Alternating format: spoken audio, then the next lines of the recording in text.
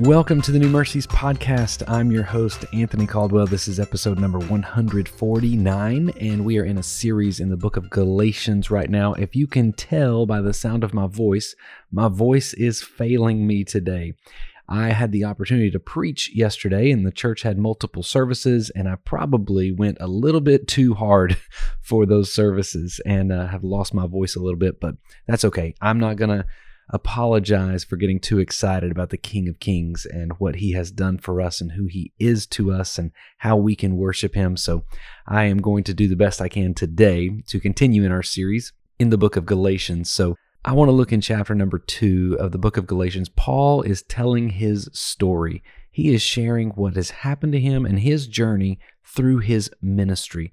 This is Paul explaining to the church of Galatia, here's what my ministry has been through. Here's what I went through in the ministry. Here were some battles I faced. Here were some times I had to face great leaders of the church and what happened.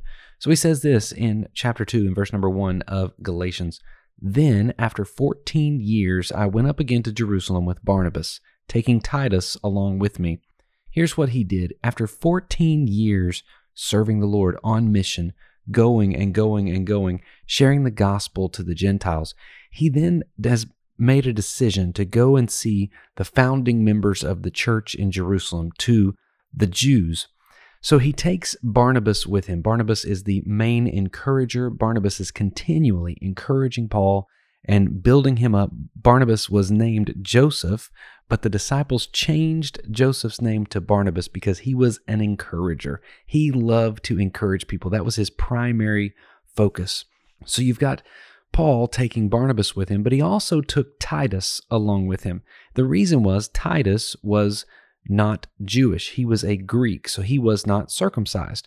So that's kind of a Paul thing to do, right? He's going to go in front of people to talk about the Gentile faith, the gospel movement among the Gentiles. And so he takes an actual Gentile with him that is uncircumcised, that hasn't followed the rituals and the traditions of Jewish culture.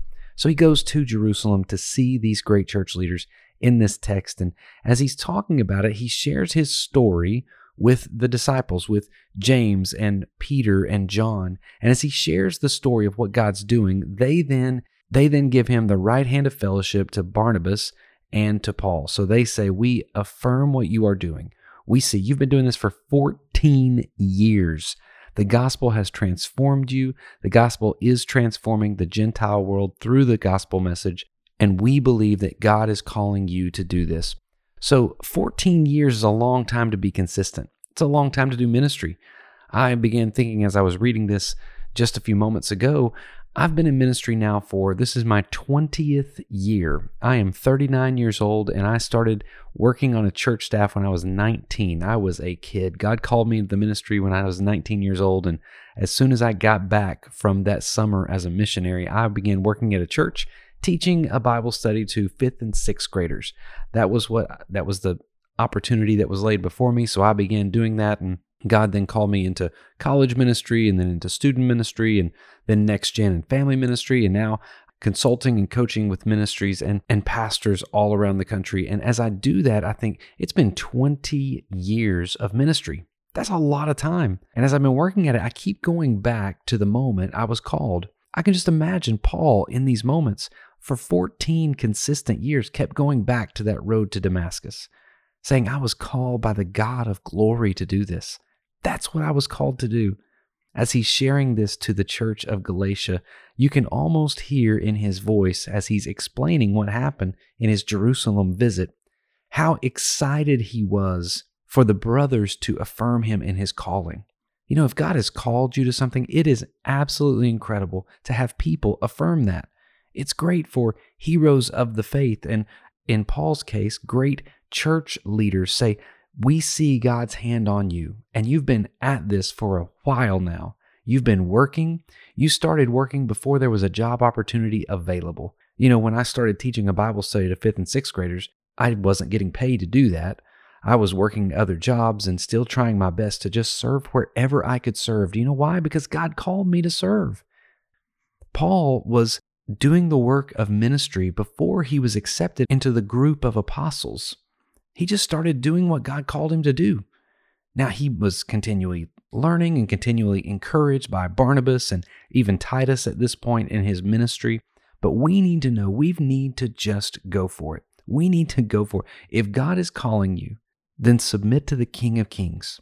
Listen to what he has to say, and we will see. I love how this text goes to verse number 10, and verse number 10 says this: as after the apostles hand over the right of fellowship to Barnabas and Paul, they say this: only they asked us to remember the poor. And then Paul says this, the last phrase in this paragraph: the very thing I was eager to do. Paul is chasing down those who are far from God. He's chasing down those who need the gospel. Anyone that doesn't have the gospel needs the gospel. Everyone. The disciples are saying to Paul, whatever you do, just don't forget the poor. They aren't the one in the nice clothes. They aren't the one bringing you gifts. Just don't forget the least of these. Don't forget the poor. And Paul says, that's the very thing I was eager to do. Do you know why he was eager to do that? Because the fire that God puts in us is for everybody. It's a burning heart that everybody hear the gospel of Christ. Today, find somebody that needs the gospel. Find somebody that needs to hear your story. Share what your ministry has looked like. Share what your journey has looked like with somebody. Maybe it will bring a little bit of encouragement today.